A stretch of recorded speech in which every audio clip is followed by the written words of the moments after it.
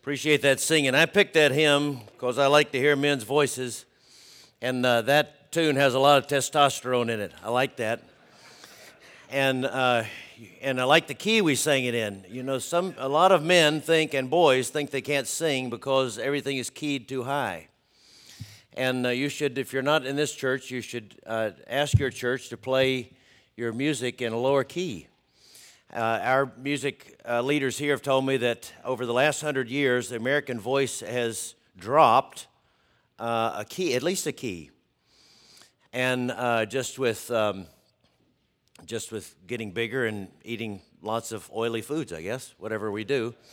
But we're producing a new hymn book at this church, and all the hymns are at a lower key, and I've asked us wherever we can to make it more singable for men and boys. You know, all women can sing. It's a miracle when men sing, and so don't make it even harder by putting it up there where only the angels and the sopranos can sing it.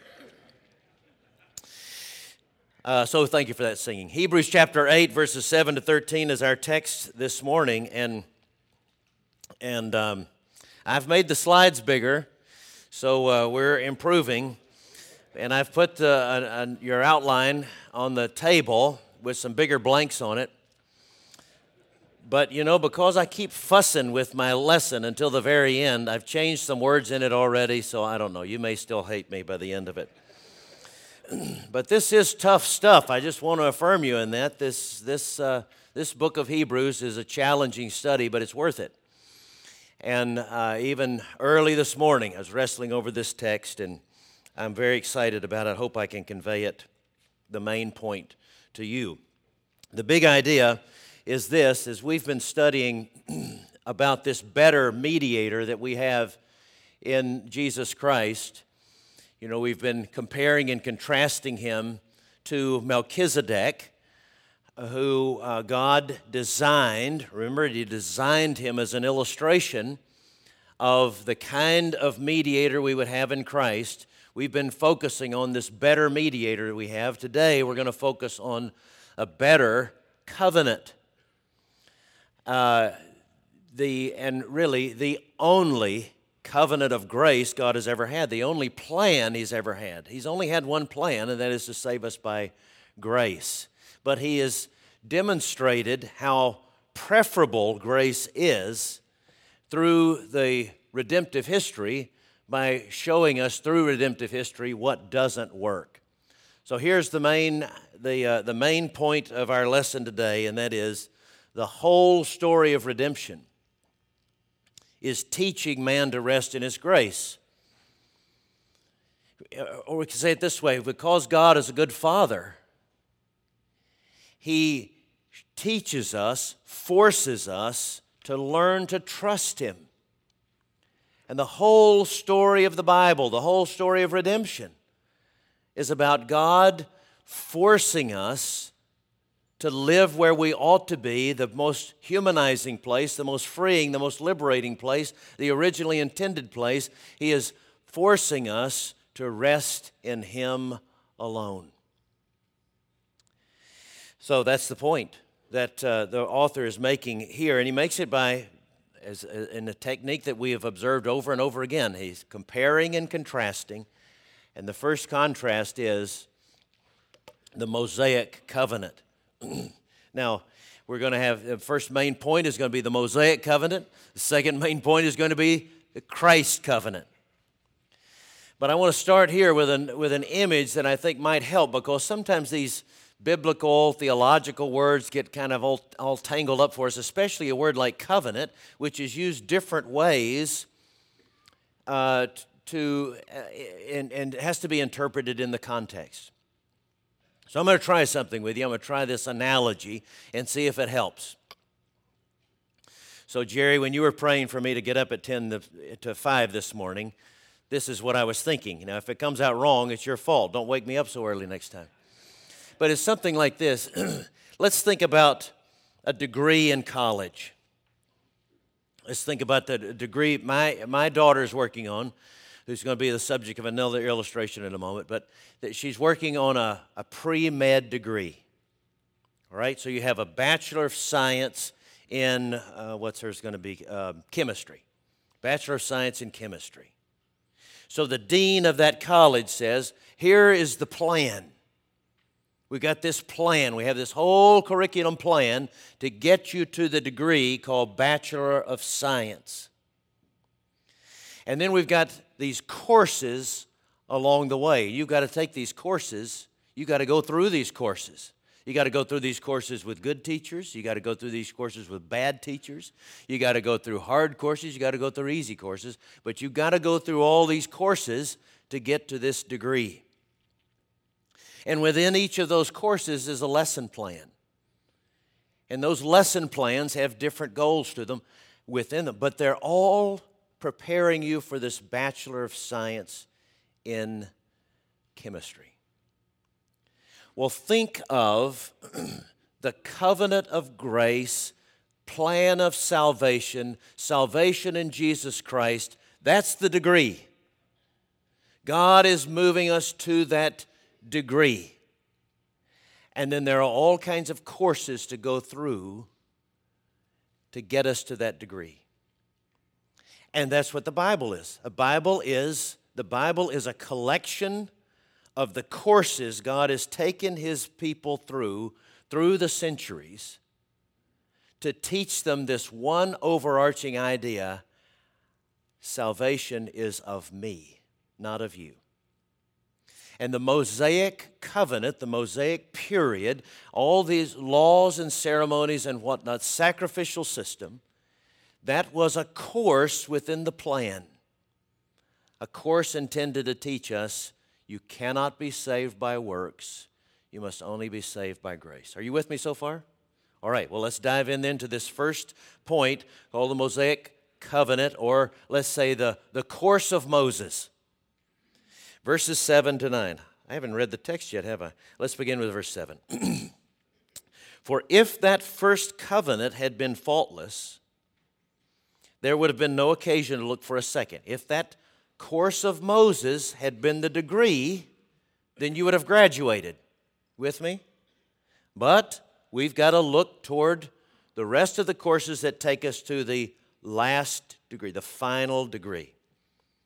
For he finds fault with them when he says, and he quotes from Jeremiah 31, Behold, the days are coming, declares the Lord, when I will establish a new covenant with the house of Israel and with the house of Judah. Not like the covenant that I made with their fathers on the day when I took them by the hand to bring them out of the land of Egypt. For they did not continue in my covenant, and so I showed no concern for them, declares the Lord. For this is the covenant that I will make with the house of Israel after those days, declares the Lord. I will put my laws into their minds and write them on their hearts. And I will be their God, and they shall be my people. And they shall not teach each one his neighbor and each one his brother, saying, Know the Lord, for they shall all know me, from the least of them to the greatest, for I will be merciful toward their iniquities, and I will remember their sins no more. In speaking of a new covenant, he makes the first one obsolete, and what is becoming obsolete and growing old is ready to vanish away. Let's pray together. Oh Lord, we thank you for your word. We thank you for the redundancy of your word. Your word which constantly, never failingly points us to Jesus Christ alone. We thank you for the perseverance of your grace by which you follow us and triumph over us and trip us up and put us on our faces and on our backsides, all that we might learn to trust Christ and Christ alone. So we pray, Lord, as we study an old text and a text that refers to even older text, and we enter into a mindset of religious Jews, would you help us by your Holy Spirit to see the big idea, the main point that you want us to get, that we might live more restfully in the grace of our precious Savior, even Jesus Christ, in whose name we pray. Amen. So a good father teaches his children how to trust appropriately. That's what God is doing for us. Now, this child that I said is working on a pre-med degree is our smallest child, our oldest daughter, and our most intense and competitive one. So she's a twin. She's much smaller than the twin, her sister, which we take it to mean that she had to fight for every scrap of food she had in the womb, and she came out fighting, and she's been fighting ever since. And the Lord has channeled that fight in a good direction. She started walking when she was 7 months. She started running when she was 9. And she fancied herself to be an Olympic diver when she was 9 months old, too, though she couldn't swim. So we had this real problem, this real safety problem when we would get around a pool, because she was faster than anybody else in the family, so she could run around the other side of the pool toward the deep end and plunge herself in. And so I would have to flail across the pool and grab her, and well, she thought that was great fun. So she'd go to the other end and do that, and it's great fun watching Dad make a fool of himself, and then everything worked out all right. I mean, she's always above the water.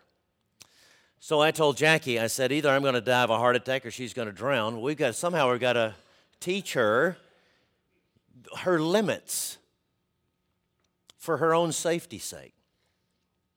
So I said, Jackie, you just turn the other way and let me try to handle this. So Anna got up to the edge of the pool. She had that big grin, and she ran to the other side where I couldn't get her, and I let her go. She jumped into the deep end of the pool, and she sank like a rock. She sank all the way to the bottom, and I looked over her like that, and she looked up like that, and then went, oh, and desperately needed help. I pulled her out. Now, it wasn't pleasant for me. Certainly wasn't pleasant for her, but it did the trick. She didn't jump into the water anymore unless I was there to catch her. The Heavenly Father is about one thing. He is training us, He is forcing us to trust in Christ alone. To have no trust in our works whatsoever, not to add anything to Christ, not to take anything away from Him.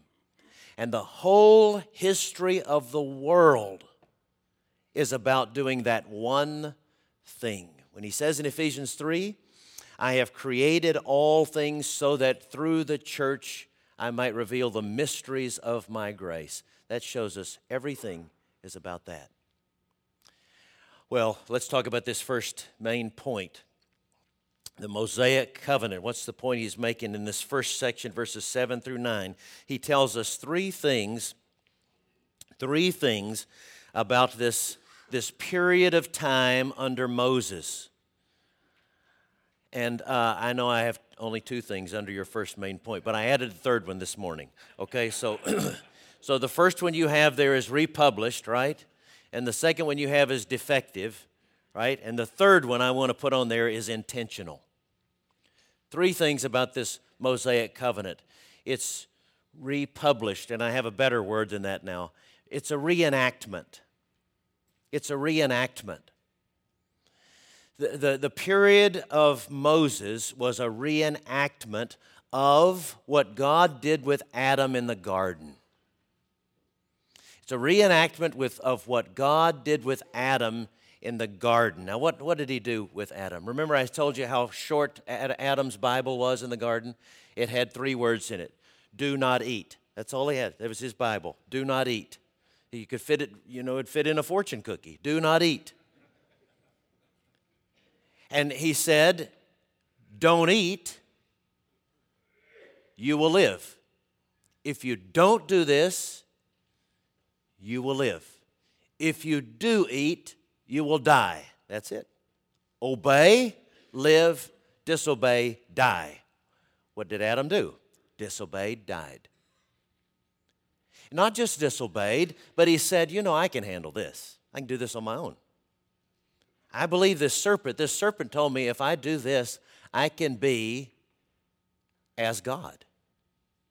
I won't have to depend on him anymore.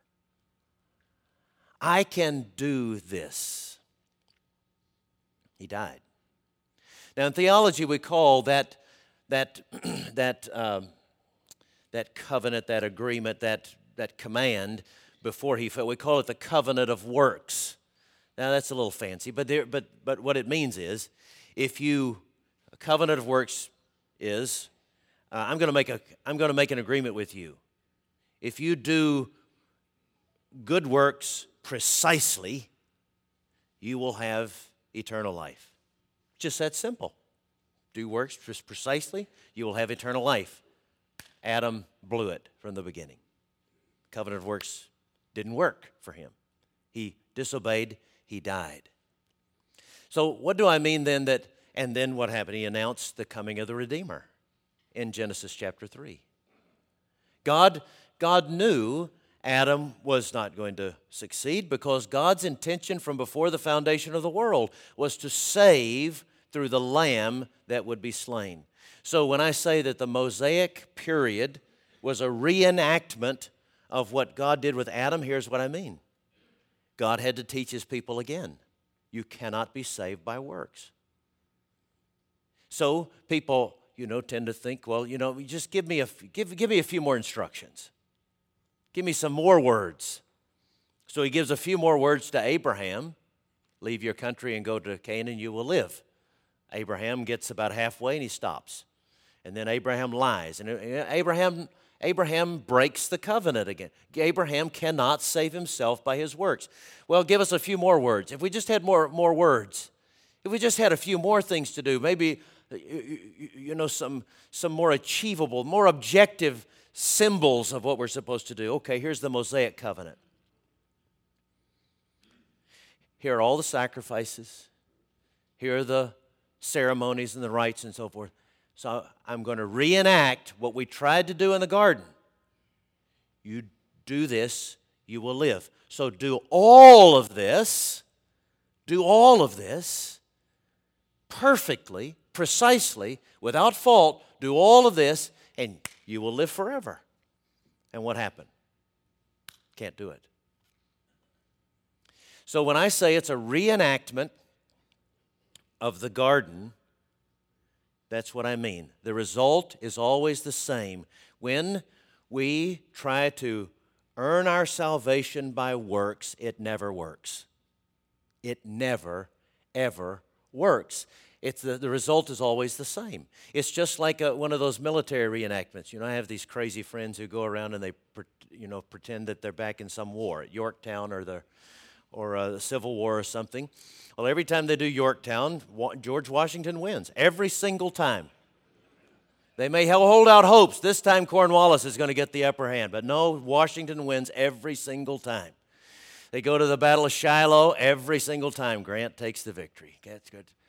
It's the same throughout redemptive history. God is proving over and over and over again, you cannot be saved by law. The letter kills.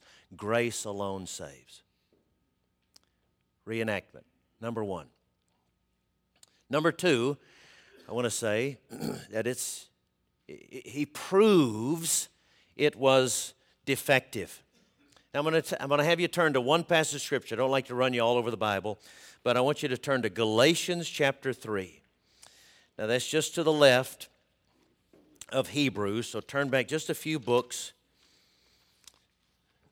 You'll see books like Colossians and Ephesians, but we're looking for Galatians, and that's chapter 3.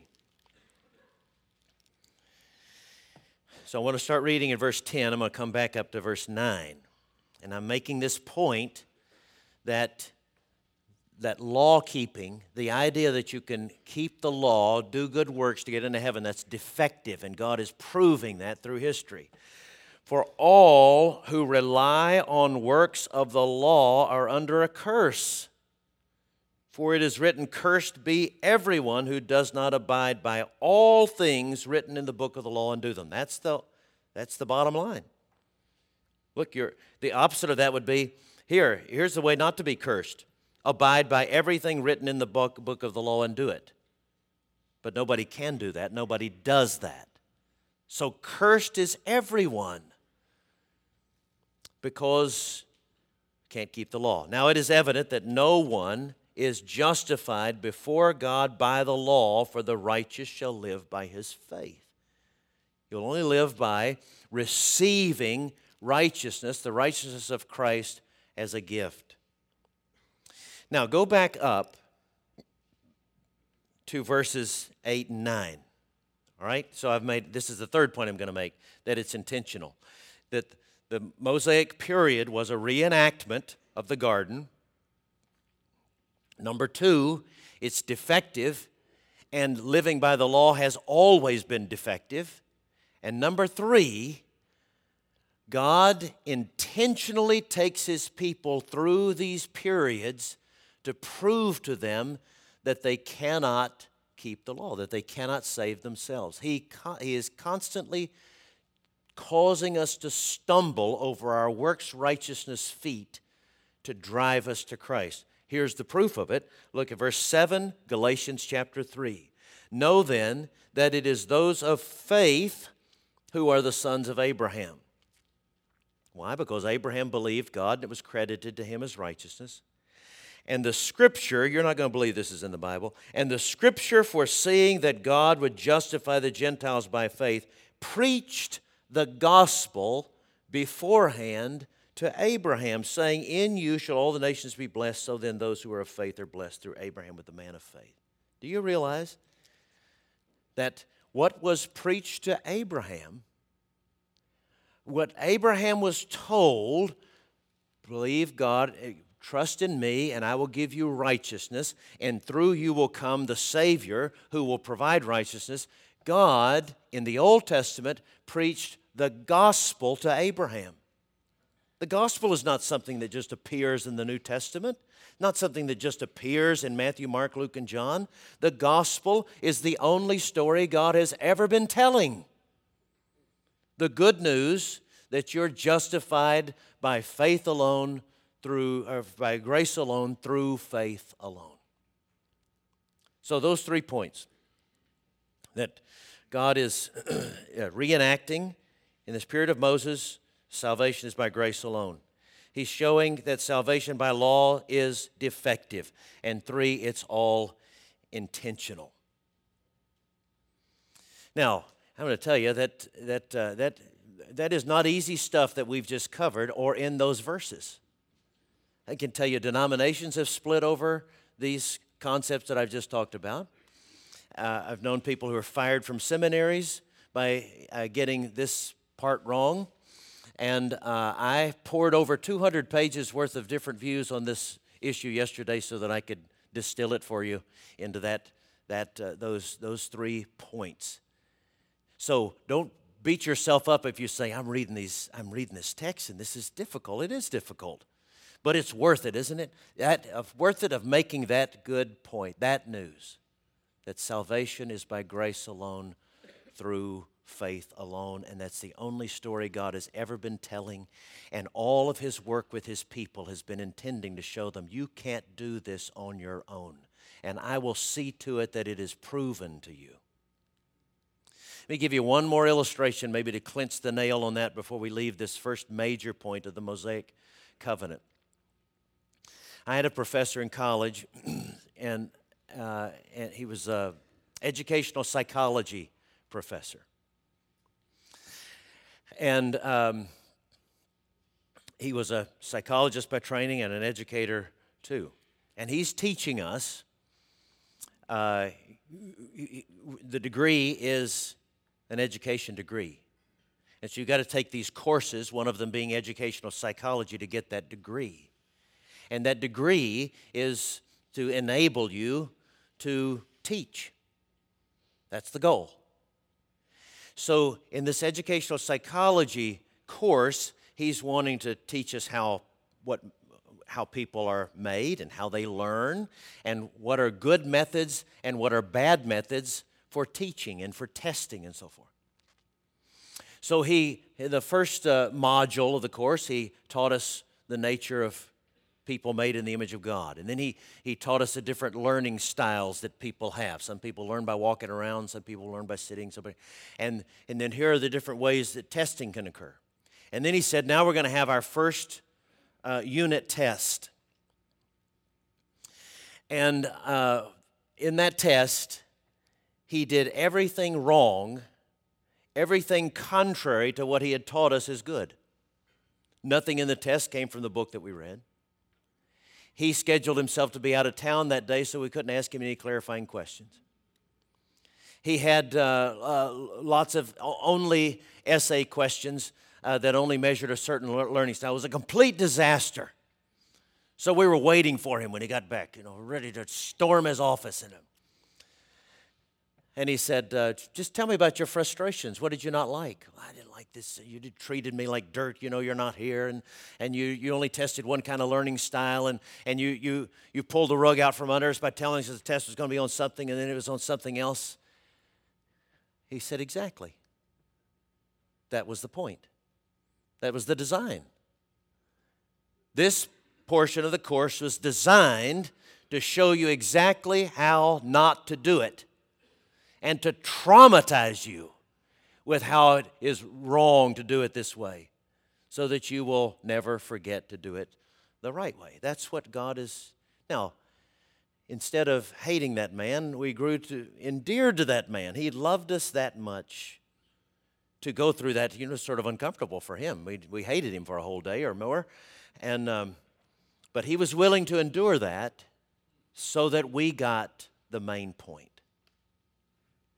That's the Mosaic covenant. We might say that is the covenant of works strategy, is to tell you this is what you must do and to demonstrate that you cannot do it in order to point you to Christ, who will enable you to do it. That's the next major point. Let's see how many slides I ignored to get to that point. There's republished. He finds Falvada defective. He did not teach us how to use PowerPoint when I was in. Okay. All right. That should hold us for a while. So the next point, let's look at verses 10 to 13. He's quoting now from from Jeremiah chapter 31. And remember, we've already read, God preaches the gospel in the Old Testament, so we shouldn't be surprised to find Jeremiah, a prophet writing, 400 or 500 years before Jesus is born. Jeremiah is describing the gospel of Jesus Christ in the Old Testament too. And he says this is what's going to characterize salvation in Christ. And it's going to have these 5 characteristics. It's going to reconcile, it enables, it motivates, it forgives, and endures. Now, just in case I'm not clear, and just in case we haven't made the point, the Old Testament saint was saved by grace too. Abraham was saved by grace through faith. Moses was saved by grace through faith. Those people who got into those ceremonies and so forth, and they said, I can't do this. And they heard by the Spirit, you're right, you can't do it. That's the point. They're saved by grace through faith. So he says, this is the characteristic of the new covenant, or that covenant which is salvation by grace through faith. It, number one, is one that reconciles. It reconciles you to God, and it reconciles you to one another. Look how that point is made in verse 8. Behold, the days are coming, declares the Lord, when I will establish a new covenant with the house of Israel and with the house of Judah. Now, the Jew would have read that with, and being in all caps, in fluorescent colors. A new covenant with the house of Israel and the house of Judah. 2 seemingly, Israel and Judah, fighting against each other through the latter part of the Old Testament, constantly clashing. And God says, I've got a covenant in Christ that's so powerful, it can reconcile warring peoples, Israel and Judah. In the New Testament, Gentile and Jew. In our community, rich and poor, white and black, Hispanic, Asian, white station, east, Christian brothers. Who's their competition? Whatever. Yeah, MUS. Think of the most warring parties you know.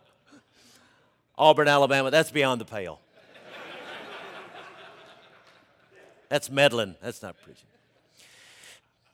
It's this powerful. It's why it's called a mystery in Ephesians 2. It's a mystery. What is the mystery? That Gentiles and Jews will be reconciled and become one person. Why is it a mystery? Anything that can't be explained humanly, anything that can't be explained in this world is a mystery. So the only thing that can explain how previously unreconcilable groups of people can be reconciled and become one is a mystery. And why should it surprise us? If the gospel is powerful enough to reconcile unholy, sinful, rebellious people with a holy God, then why should we be surprised that it can reconcile families and socioeconomic differences and racial differences? This is the gospel. This is the gospel. Number one, it reconciles. Just write down, we'll look at it, you can look at it later, 2 Corinthians chapter 5, verses 18 to 20. 2 Corinthians chapter 5, verses 18 to 20, under that point, reconciles. Number two, it also enables, verses 10 and 11. This is the covenant that I will make with the house of Israel after those days, declares the Lord. I will put my laws into their minds and write them on their hearts, and I will be their God, and they shall be my people. Now, he's saying now that you have seen these laws on the outside. You've seen the sign on the tree, do not eat. You've seen the sign on the temple, do not enter unless you're perfectly holy. You've seen the writings that these are the civil laws that you're to keep impeccably. They've been on the outside. And when you are trying to spontaneously cause yourself to obey, it doesn't work. And so he runs us up against those laws, and we are unable to complete them. But when he saves us, when he causes us to despair of our own ability and to believe, I can only be righteous by receiving your gift of righteousness, what happens? Jesus moves inside of us, and by his Spirit begins to live his life inside of us, and spontaneously, internally, cause us to want to keep his law. We don't do it perfectly, but we do it more and more because Christ is growing up in us more and more. I will put my laws in their hearts. I will enable them, empower them to do what I have commanded. Now, write down here, Ephesians 2, verses 8 through 10.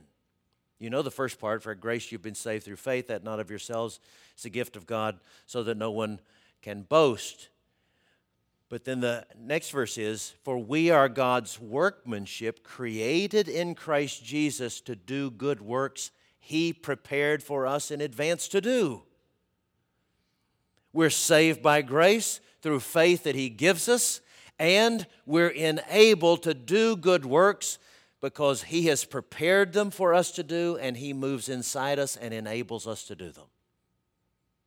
Number three, it motivates us.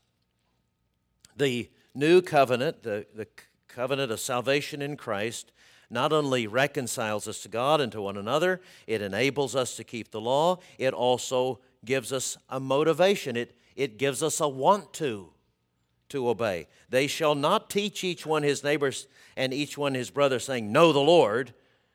They'll all know me, from the least to the greatest. They will They will all now know that the word know in the Hebrew mind, yada in Hebrew, and gnosko in Greek, was not just cognitive, like we think. Do you know the presidents? Do you know the dates of the Civil War? Do you grasp those facts? It was deeper than that. It's intimate. It's affective. It's emotional. It's close. It's passionate. So the Bible says in Genesis, Adam knew Eve, and she conceived and bore a child. This is intimate knowledge. And so he says, life with Christ means you will know the Lord. You will love Him. And because you love Him, because He's loved you first, He moves into you, He loves you from the inside out, you love Him, and that love for Him motivates you to obey Him. It's no longer, boy, if I don't obey Him, He's going to light me up. If I don't obey Him, He may do something bad to me. It is instead, He loves me. And because He loves me, I love Him. And I want to do whatever He tells me to do. Write this verse down. 2 Corinthians chapter 5, verses 14 and 15.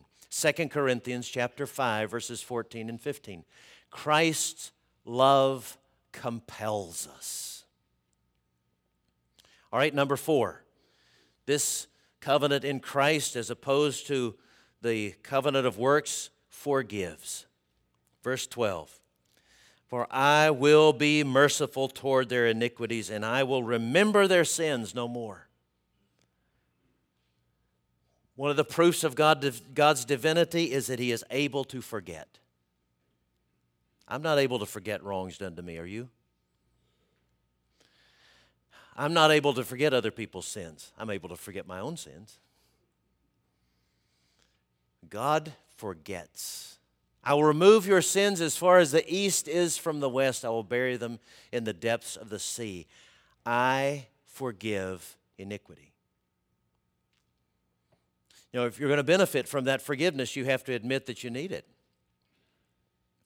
The Bible says that Jesus was numbered with the transgressors.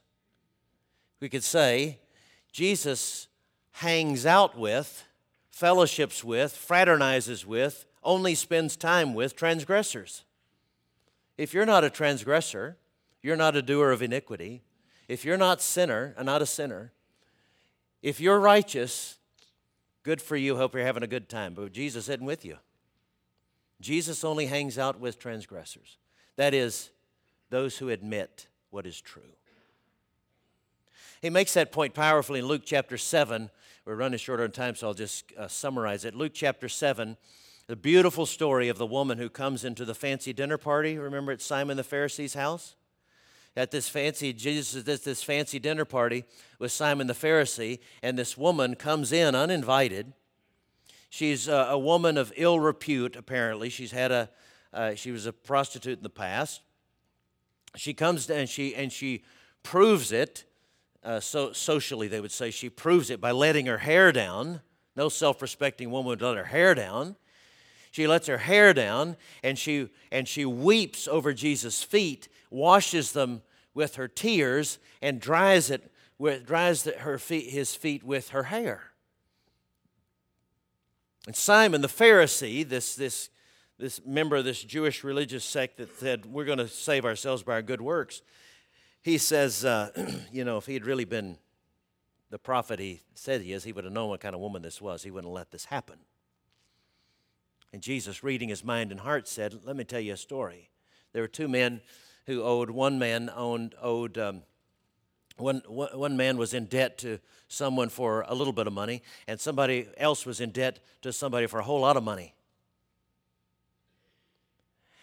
And when they were both unable to pay, each one was forgiven. And Jesus asked Simon, which one appreciated the forgiver more? And Simon said, well, I guess the one who'd been forgiven more. Well, that's not the right question, the right answer. The answer would be both of them should have, because they were both unable to pay. You know, when you owe $100, it doesn't matter if you owe $1,000,000 or $100. If you're unable to pay the $100, you're just as desperate as the guy with owing the $1,000,000, unable to pay. And then Jesus said, okay, here's the point. Those who have been forgiven much, those who recognize they have been forgiven much, love much. And those who recognize they haven't been forgiven much at all, don't love much. It forgives. Final point is, it endures. This is the point. This is what God has always been doing, and what God will always be doing, saving by grace through faith. Good news. Amen?